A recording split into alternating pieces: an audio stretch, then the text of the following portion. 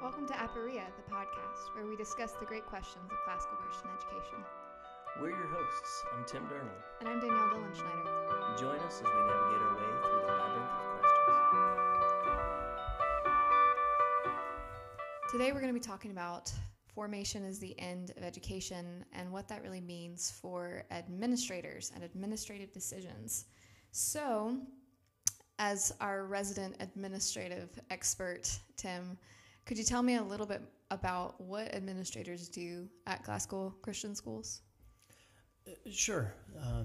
The administration basically frames out a house that then the teachers get to come in and flesh out and build out. So administrators are really just framers, lay the foundation, set up the framework, and then the teachers get to do the good work, the fun work, the important work of being in the classrooms and forming the kids. And so a lot of times we don't see that structure as available at a public institution because there's a lot of requirements that the government puts on as far as testing and Common Core, Race to the Top, Initiative 2020, all of these different things that are put in place. Whereas we have no core but Christ. And when we are able to have more freedom and flexibility and a different mission, which is the formation of children, then it gets to be fun. But there's a lot to it. I'm looking forward to jumping into all the different topics. Where would you like to begin? Well, I think I'd kind of like to think about the administrative role of letting in and admitting students and families and how I don't know anything about that process. I just know that we have amazing students and I'm thankful for them. Okay. Yeah. So we can't have classrooms and teachers without the admission of students, right? So yeah, that's a great place to begin. So when we're testing students and bringing them in or figuring out if they're a good fit, there's a lot of different ways that we can, places where we can put our emphasis. So one of the early parts is an application. So what you put on your application is important. If you put a lot about the academic prowess or the scholarship of students, then there's less opportunity for the formation of students. When you run an open house, if you have students and parents coming in, if you lead with test scores and talk about test scores and academics and degrees of faculty, then it emphasizes that over the formation. So when you do, a lot of times when we do our open houses, SAT scores are the last thing we talk about. We talk about the formation of students, being Christ-centered, being Christian, and what that means, that we don't read about schools in the Bible, but we read about parents, and that we're coming alongside them to partner with them as they raise their children. So we want to be a tool for them to use. Then we get into the classical, right? And start telling them about the classical. And we don't, when we talk about that, we don't lead with the academic part. We lead with formation. That classical education is about formation of students and formation of virtue and producing flourishing human beings. So right from the get-go, we're onboarding parents with the understanding that it's about formation. And so then it leads into the testing process, the interview process, and where you put your emphasis is where you're going to guide people to think about education for the rest of their time with you. Rest of the time that they're with you. So does that make sense? Yeah, absolutely. So then how do you kind of further that and continue that? Because I think sometimes our culture sort of emphasizes, college prep, and that's the kind of private school we're used to. Sure.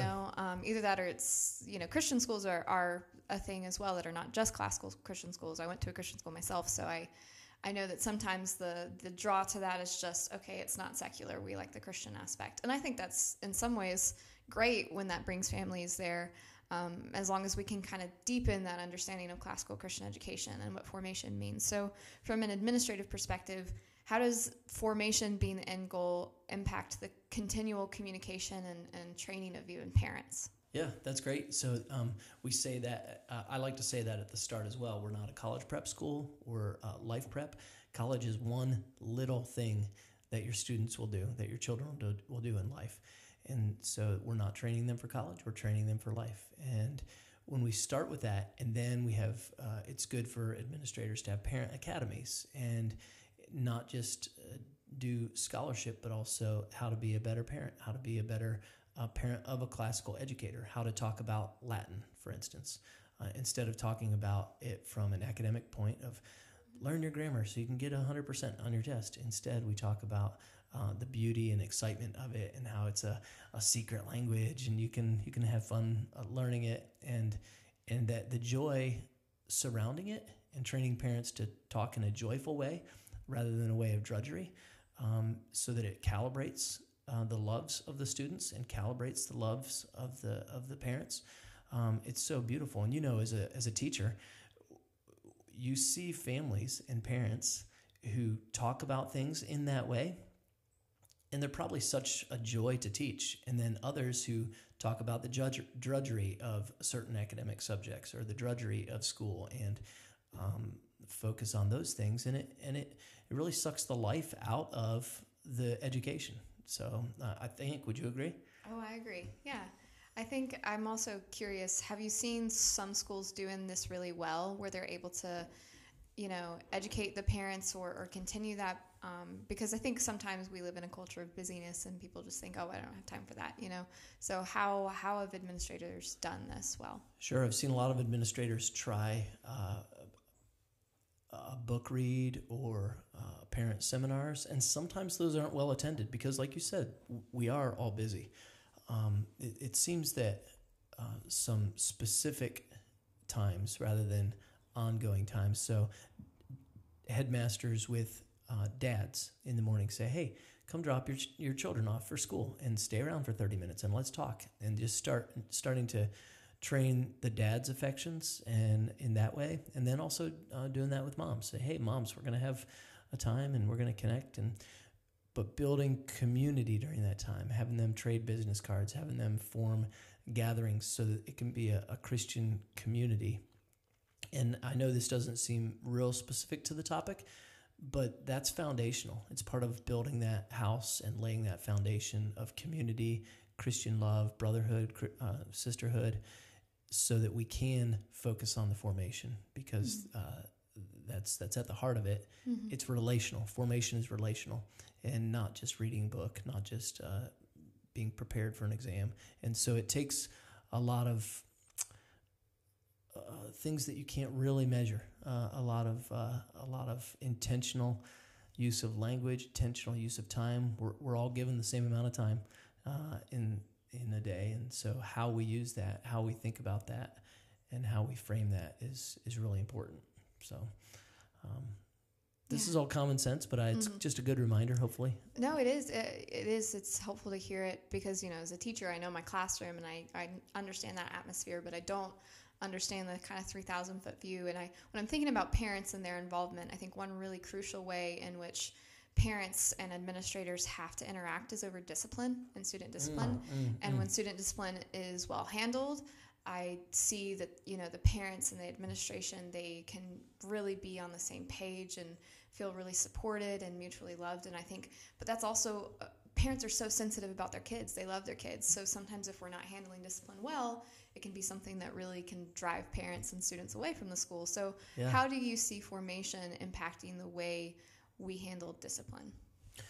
I love that. So if handled well, we can really form the hearts of the children, right? We definitely don't want behavior modification. We want heart transformation. And if we're going to have a list of rules and a list of punishments for those rules, we're just going to have behavior modification. We're just going to have people figuring out how to operate within the system so that they can move through the system and graduate. But if we go at an approach of forming the kids through taking them through repentance, forgiveness, and restoration, and having a life-on-life conversation, one-on-one conversation, working with the student, and it seems messy and it's hard to understand why one child doesn't get a punishment and another one does for the exact same thing. We're being used by God to set the table for the Holy Spirit to work.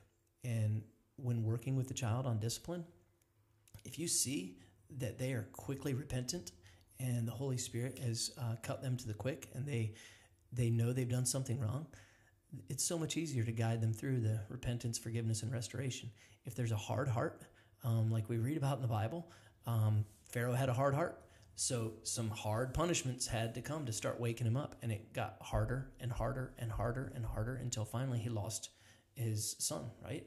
And to wake him up. And he finally didn't have a full heart transformation, but at least he woke up and let God's people go.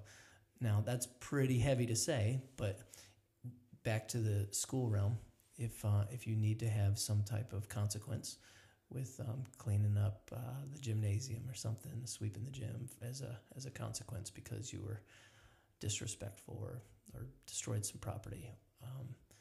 If it goes on, there can be extreme things where kids do get removed from school.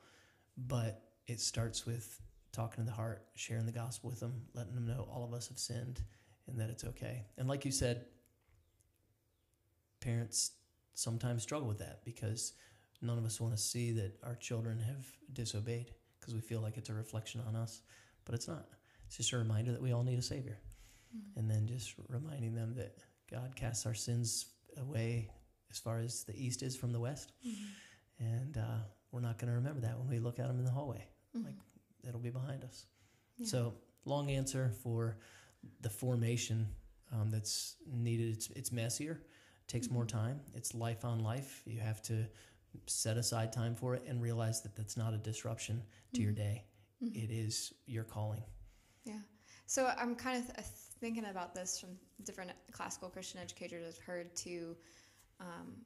What you said reminded me about the idea of uniforms even as kind of a factor and just, sheer obedience there of, are you wearing the right thing? It seems so small, and I find it's a very nitpicky thing to kind of argue over the height of students' socks or their colors or whether or not they have the right hair length, right? Like these are things that we kind of can get caught up with. How do you think even that from an administrative point should be handled, or how should we think about that as teachers, as students, parents? So I think that's such a hot topic anywhere you go because it does reveal the heart of the student and of the teacher. And so that's a visible standard that, I see a lot of young men that don't pull their tie up all the way, don't tighten it up all the way. And we could walk around and say, demerit, call your dad, you got to go home. But I think it's better to start with, hey, Jimmy, tighten that tie. Oh, yes, sir. And that's it. That's all you need to say. It's just a nice reminder. You love them. But if we come down in a really harsh way, especially the first time or 10, then we're actually driving kids away and hardening their hearts. It's tricky, right? Because as a teacher, children, the students, most of them you can just talk to, and they're wired to love and respect their teachers. That's just how God has made children. And sometimes, because of the fallen nature, they're wired to rebel and disobey, and we need to come alongside them. We should expect that to happen. Yeah. If we don't expect it to happen, then sometimes we react too harshly and harden their hearts. So I don't know if that answered what you were trying to get at. No, I think it's a really helpful thing because I think it's an easy thing to kind of hyper-focus on and to also sort of assume that we can make a lot of judgments about students if they're not doing the little things, whereas some of them are just not always good at paying attention to details. They forget to wear the right shirt on the right day, And some of the executive function, right? They just don't have it yet. Yeah, they're not there yet, and it's not necessarily a hard issue. And so, I've just found, and I even have told students at different times, girls in colloquy, when we're talking about the length of your skirt, we're not really focusing on necessarily, the letter of the law. We're looking at the heart of that, because I've been a student with uniforms and with a skirt, and I've rolled my skirt, and I've been a high school girl, and I know exactly what the intention is behind that. I've been there and I know. So let's stop acting like it's something that it isn't.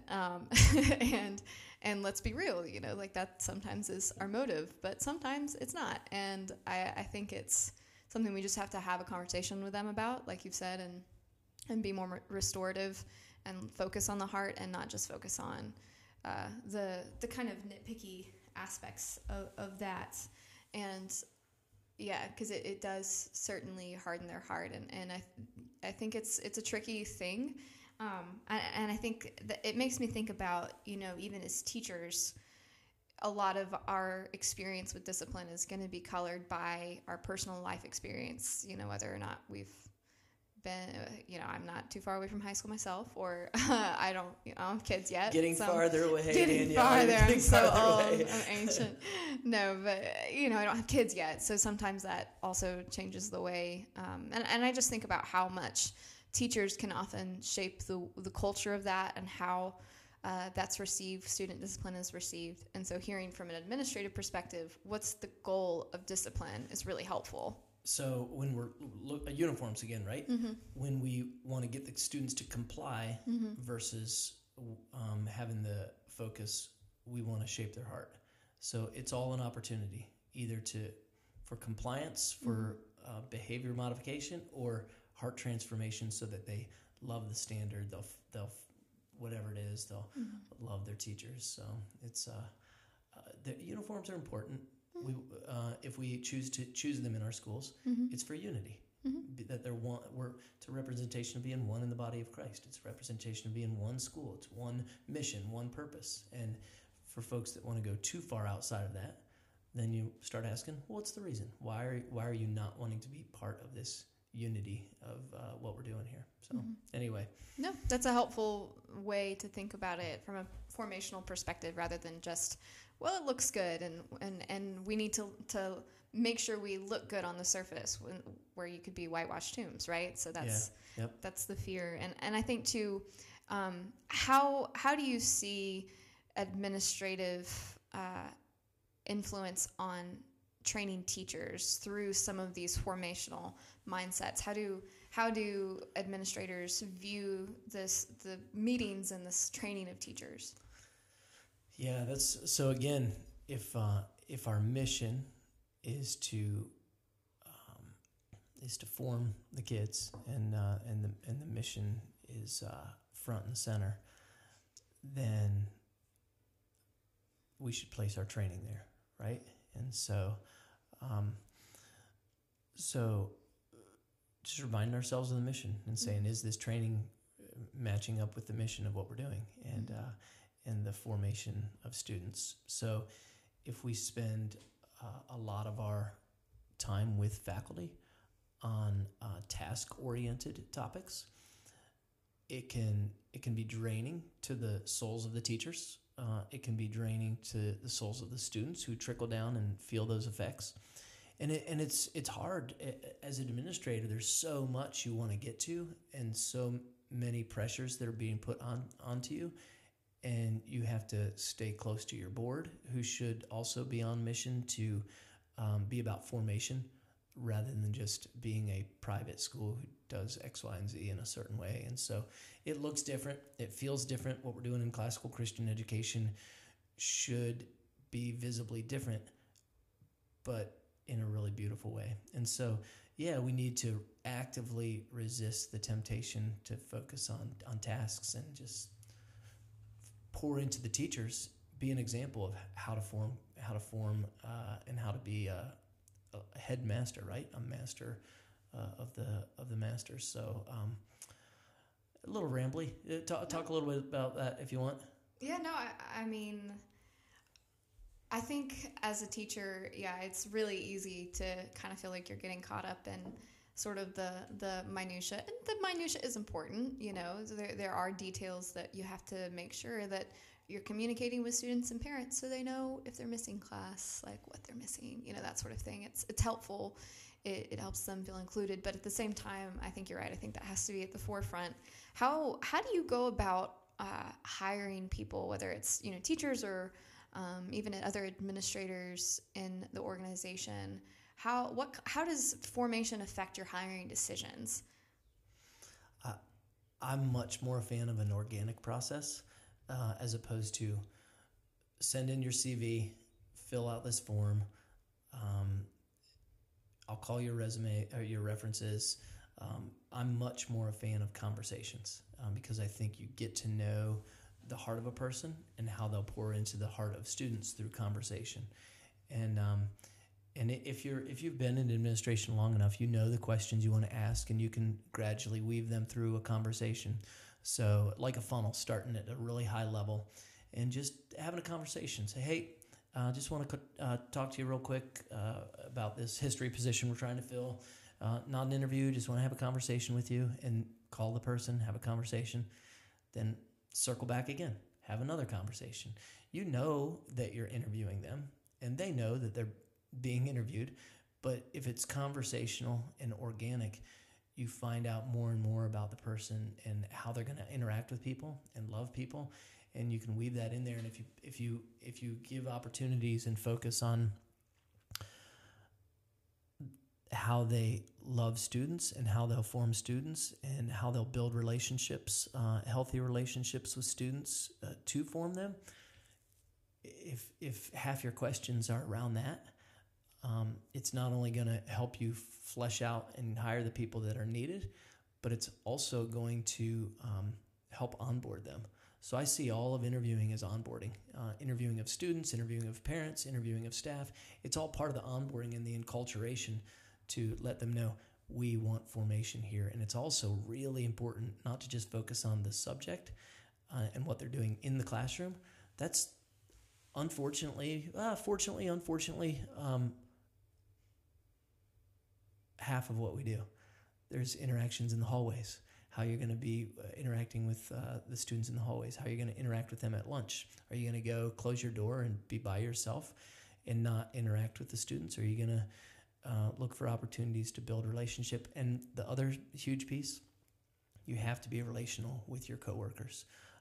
Coworkers meaning fellow teachers and administrators who are also coworkers, and support staff. Everybody is coworkers, just in different roles, and you have to be relational there so that we can build robust, strong communities that will surround these students with love and form them. And we have to be forming each other too. We have to be used by Christ, iron sharpening iron, so that we're being formed, not only so we represent lifelong learning in formation, but lifelong growth, and it organically spills into a beautiful community. It's hard work. Satan is always at work, and we're in a fallen world where this doesn't come naturally to us at this point in our lives, and so we have to resist a lot of things and work at it, which is hard because when you're working at it, if it feels like work, then it's taking out some of the joy too. So setting it up so it's organic is helpful. Yeah, how do you set it up so that it's organic? I mean, I'll just say, as kind of a case study, an example, in my years at our school teaching, it has been really cool for me just being in my stage of life to get to know a lot of people who are at different stages of life, a little older than me, and just grow from knowing them and talking about what we teach. And I love getting to know our students and working with our students. That's like the greatest joy of my job. And I think it's great to get to know my coworkers. And I've just been through, time helps, right? But it's harder. I've been through a lot of different schedules and things like that, where sometimes it's really hard to even spend time or see my coworkers at all, because we are teaching all day, or we don't have when we have breaks, we don't get to see everybody. It's really easy to be siloed off into your own space and to not really have that time, to people be shut up in their offices. So how does the administration, how can you impact the structure of the schedule or the structure of even the building? How do those things change when formation is our goal? And one of your original questions was, how do you make it organic? So I think the budget, the schedule, and the physical space are the three things that play into making things feel organic. So if you can get your budget to the point where you don't have to overschedule teachers. So if they teach one or two fewer classes, if they have one or two fewer preps, if they have one or two fewer job duties like dismissal duties or lunch duties, it's hard because we're doing these schools, starting them from scratch, trying to do something new. But I'm passionate about a budget and making budgets strong so that it can trickle down into the formation, so that we can pay teachers more, so that they're not having stress on their minds of, oh, maybe I need to get a second job. Maybe I need to just work at Chick-fil-A a little bit to get a little more income. When you take that concern off, because the budget's strong, you can also hire an extra teacher or two and spread the workload. And then that ends up affecting the scheduling. And you can actually schedule teachers so they have similar breaks. So if there's lots of similar breaks with humanities teachers, they can figure out how to connect and build the curriculum that plays off each other, and there's an interplay that then will affect the students. They can also just love and connect with each other and grow and form that way, or math and science or languages. But all of that, and then the physical space. I've served in buildings where we've grown so quickly. All the gathering spaces have been eliminated. Conference rooms have been split into workspaces. Every closet is used for workspace. And there's been so many studies done on apartment buildings, and if there's not gathering spaces, how it depression and suicide increases, and that gets kind of heavy for what we're talking about. But we're relational creatures. That's how God's created us. So there has to be time and space facilitated by a strong budget. So I rambled a little bit there, but strong budget allows you to hire more teachers so you can spread the workload, so that then you can schedule for them to connect with each other. And then you have to have spaces throughout the building for students to gather, for faculty to gather, so it can be organic and there can be formation of the faculty and the students. Mm-hmm. So what would you say if we're kind of in a space, or there are people, schools kind of in a space where they maybe don't have those things yet? Is there a way to foster community without it being sort of forced? I mean, should we just have hour-long, 2-hour, 3-hour-long meetings after school? I mean, like, how do we do that, or any just ideas or things you've seen done that really help foster that community? Some administrators who live close by have had gatherings for faculty at their house and doing it that way. You Danielle, took a couple of us, your coworkers, through a book study off campus. We went through Don Quixote, and it was just beautiful, like just having that time. And we had to be intentional about it, but it was just doing things like that. But yeah, getting off campus, breaking bread together is really important. Those things can be more important than an hour or two long meeting on the upcoming schedule or the weekly schedule. We have to, and I'm pointing the finger at myself because I have failed at this many times. We have to make it a priority and understand that just stopping, breaking bread, living life together is every bit as valuable, if not more valuable, than an hour or two meeting on dress code and scheduling and things. Mm-hmm. That's just like my geeking out moment as I'm reading through the Divine Comedy with my freshmen again this year. I've been so struck by the structure of Dante's journey through hell and purgatory, taking 6 days. There's active traveling, taking it in, learning, that sort of thing. And on the 7th day of his journey, he makes it to earthly paradise, Eden, on the top of Mount Purgatory. And it's all about contemplation and taking it in and reflecting. And I think that just reminds me so much of what we do as teachers is so active. I mean, it is one of the most sanctifying things I could ever think of. You know, it's constantly working and working through, living out your faith in front of students and with students. And so that time to just sit down and contemplate and not really have an agenda is actually so good. It's that contemplation that we need. It's that restful reflection and just enjoyment of being around others who are sharing in the work with us, you know. It's really important. So I see that completely being a really important aspect of administration.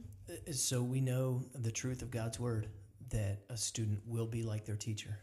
And so when Danielle, you're saying contemplating, setting that time aside, they're going to be like us. And we want to set that good example to contemplate and have that time for our younger brothers and sisters in Christ. Sometimes we forget that. There are brothers and sisters in Christ. They're not something else until they graduate. They're already in family and relationship with us. And so keeping that in mind is important too. So. Yeah, absolutely. And one more thing, I'm sorry, Yeah, curriculum. We need to make sure that we're not overdoing the curriculum, trying to get through. We're still so very modern in classical Christian education. We love what we're doing. We're so passionate about it, and it's so important. And I love how you're always bringing in Dante and other great works. And we want to know that, but we're so modern still, thinking we have to open up their mind, open up their brain, pour in all this information, pack it all in before they graduate at age 18, because learning's done after that, right? I'm being sarcastic. We need to make sure that we cut back on some of the books. Instead of reading through 9 in a year, maybe 5, and just do a deep dive and contemplate and help them to love what they're doing enough that we're confident that they're going to go on and read these other great books for the rest of their life. I agree. I think, this idea of doing more and more and more too fits into the way that administrators think about scheduling and academics, and even co-curriculars start to kind of get in there with athletics and with arts and musicals and choir and all the things. I mean, it's amazing all that the students are doing and can do. But how do you approach, and how do you think administrators should approach scheduling and co-curriculars? The parable of the talents. So we see the Christ teaching us about the parable of the talents, where the master's going away. He gives 3 different individuals different talents. One a lot of talents, one a few talents, and one talent. And the one servant buries his talent and doesn't use it. I think that when we overschedule students, load them up with homework. So when we load them up with homework, the part that we're more or less in control of as administrators, we are encouraging students to bury their other talents that God's given them. So we're actually tempting them to sin because they're not using their talents to foster their violin talent, or their sports talent, or their youth talent, or serving at a homeless shelter, or getting involved with their church. And they need to be eating dinner with their families. And so we need to really think through that. I agree. I think I hear from students how they will just slave away at work, and I just tell them, you should not. You should eat dinner with your family. You should go to bed. Get plenty of sleep. Did you get enough sleep last night? You should sleep some more. I'm always encouraging that, and I think it's just such a hard thing for teachers to grasp, and I think that's something I would like to unpack in the next episode about how formation impacts teaching. So I won't go on more about that, but it's a hard thing for us to grasp, and I think athletics are such a formational part of students' character, as well as arts. And I did a lot of art in high school. I was in musicals, and I loved being a part of theater productions, and that really formed so many relationships and just skills and abilities that I'm thankful for, that I think I would be terrified of being in front of people and on stage, but now I'm not. I've done it so much. And there are other things like discipline that you just learn from athletics. I just think teamwork and humility, like, that's so important. And so if we're thinking that formation's our goal, we can't just say, well, they're only here to do homework, right? The homework academy, that's not it, right? They have to go be involved in relationships, working towards a common goal with other people, whether it's producing a musical or, scoring a goal. It's amazing that they can do that with their friends and can foster those deep relationships. And I just think that's so important. And I also think, there are other things like dances that we'll do as a part of an event at school that it's just fun to see them participating in and to even be a part of it too as a teacher and chaperoning and that sort of thing. Like, it's just a blast, because those are the sorts of things that they can look forward to sometimes, just where they can have fun and not be worried about appearances or achievement, but it's just the joy of contemplation. To go back to Dante, because it always does. The thing that is happening in heaven is especially amongst the scholars, right?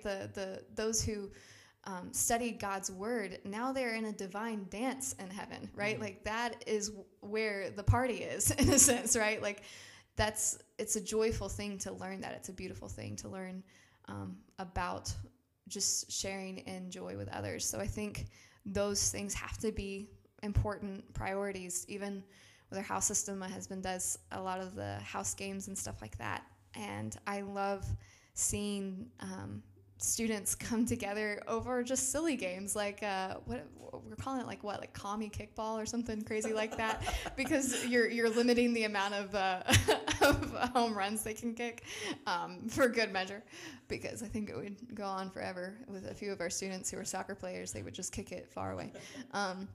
But no, so just playing games like that, angle ball or dodgeball, they just have so much fun. And I think that's a joyful thing, right? Like, we want them to have joy in being together. It's not all about achievement and numbers, right? That joy, those relationships are formational. Yeah, and I love that, Danielle. So we, just like we said, we're not a college prep school, that we're a life prep school, academies, rather, around the nation. In the same way, I think we should stop assuming or saying that we are academic institutions. We're formational institutions. And so when we say we're academic institutions, we tend to lean into the heresy of Gnosticism, thinking that only our mind is important and our bodies are not important. And when we understand that we're formational institutions, the co-curriculars truly are part of the academics. They're part of the formation. And you can learn so much, like you were alluding to, on a sports field, in a play production. Music is the language of God's people. We need to lean into that and foster that. The house games. So, yeah, that whole idea of being formational institutions rather than academic institutions is really, really important. I love the way you put that. Mm-hmm. So I feel like there's so much going on within the whole school that administrators get to sort of make decisions about. They're oftentimes the ones making the decisions. That's their role, whereas a lot of times the teachers are just there. Kind of like you said, I loved the image of building the room, and that's really cool. So kind of almost to maybe close out, still going back up to that 3,000-foot view, though, when you think about organizational structure as an administrator, what goes into your mind with this formational goal? Just to kind of wrap it up, where do you see people, or not maybe where, but how do you see organizational structure factoring into this? First, we have to be unified in our values, assumptions, and beliefs to have strong organizational culture, so mission alignment. But then the organizational structure itself, I love the idea of empowerment, and that there needs to be a high level of trust and letting people do the jobs that they've been hired on for, and that we're all co-workers together. That it's not a hierarchical system, which has its value, but that we're co-workers, and so there should be a lot of crossover and communication, and faculty and cleaning crews and support staff and administrators should all have voices into where things are going. So if we go back to the analogy of framing out a house, well, you don't want to build a room that's 9 by 20 if the teacher would rather have a room or a setup or an environment or rules or structure or handbooks or a schedule that is a different dimension or a different focus. So having that whole integration with the guiding question always at the base, how will this form kids? How will this advance our mission to form the students to be a formational institution rather than an academic institution? So organizational structure is important with a high volume of collaboration and input and empowerment and trust when there's missional alignment of shared values, assumptions, and beliefs. Mm-hmm. Yeah, I think that's, and then kind of to further that, like you said, how to achieve that just through building that organic community and time with each other. And sometimes that means just not having an agenda, but then I think at times too, it just means intentionally the way we communicate with each other. It's not the administration wants us to do this or the administration wants this, but it's we want this. And there you go. To us be on the same page, it's really challenging at times. And because I think at times it can feel like, well, we're the ones with the students as teachers, we're the ones that are close to them. And administrators often acknowledge that. I think sometimes administrators get to deal with more issues than they get to deal with day to day in terms of the students. How do you kind of enable yourself to not only deal with just issues that arise, but to be immersed in the day-to-day joyful aspects so that you can build that sort of collaborative organizational structure? So definitely being in the classrooms, whether it's passing through for a couple minutes in each classroom, or it's cool as an administrator, and we need to lean into it more as administrators to maybe set aside one class a semester or one class a year to sit and partake and be part of as a student. And that comes alongside of humility and just sitting and learning from a teacher and from the students. I've some of my favorite memories are sitting in classes and being corrected by students about a passage and I witnessed that. You witnessed it, yeah. But I loved it, and it didn't bother me a bit. I mean, there was a confusing passage for me anyway of Brothers Karamazov, and the student corrected me in such a beautiful way. Dr. Dernland, I think maybe that's not the right character you're thinking of. And so it was great. I loved it. But again, back to being part of that and setting aside time so that boots on the ground, what's going on, and then just communicate. And like you said, it's a we thing. We want this, not administration wants this. And then it goes up beyond that too. You need to have a board who understands the formation aspect and is committed to it and has a steel spine, because it's going to be different from what the world expects from public schools, from private schools, from our modern education. And so when the board gets that, and the board has training in that, and the board is supportive in that, then it's a we thing, and it's not the board wants this, or the administration wants this, or the parents want this. It's a we thing, and that mission alignment is so key. And so high volume of communication with formation front and center on our minds is key, and then just humbling ourselves and praying and asking God for wisdom and heart change in ourselves. Absolutely. Well, I think that was kind of a beautiful and fitting end to our talking about this, unless you had more to add. No, that was fun and convicting, because I've been in administration for a while. I've seen a lot of schools, and none of us are getting it right. And this was convicting for me, and hopefully encouraging for folks as we all seek to recover thousands of years of lost education, and seek to make beautiful Christian communities that will all be formed for Christ in. Yeah. And I think to just add as a final note as a teacher, having administrators who want to empower and serve is really just a blessing as a teacher. And so, as much as things aren't perfect ever, I don't think we get the perfect school on this side of heaven. I think as long as that's the goal, to empower and to serve, I think there's nothing more you could look for as a teacher. So it's been great to talk to you. Yeah. Yeah, thanks.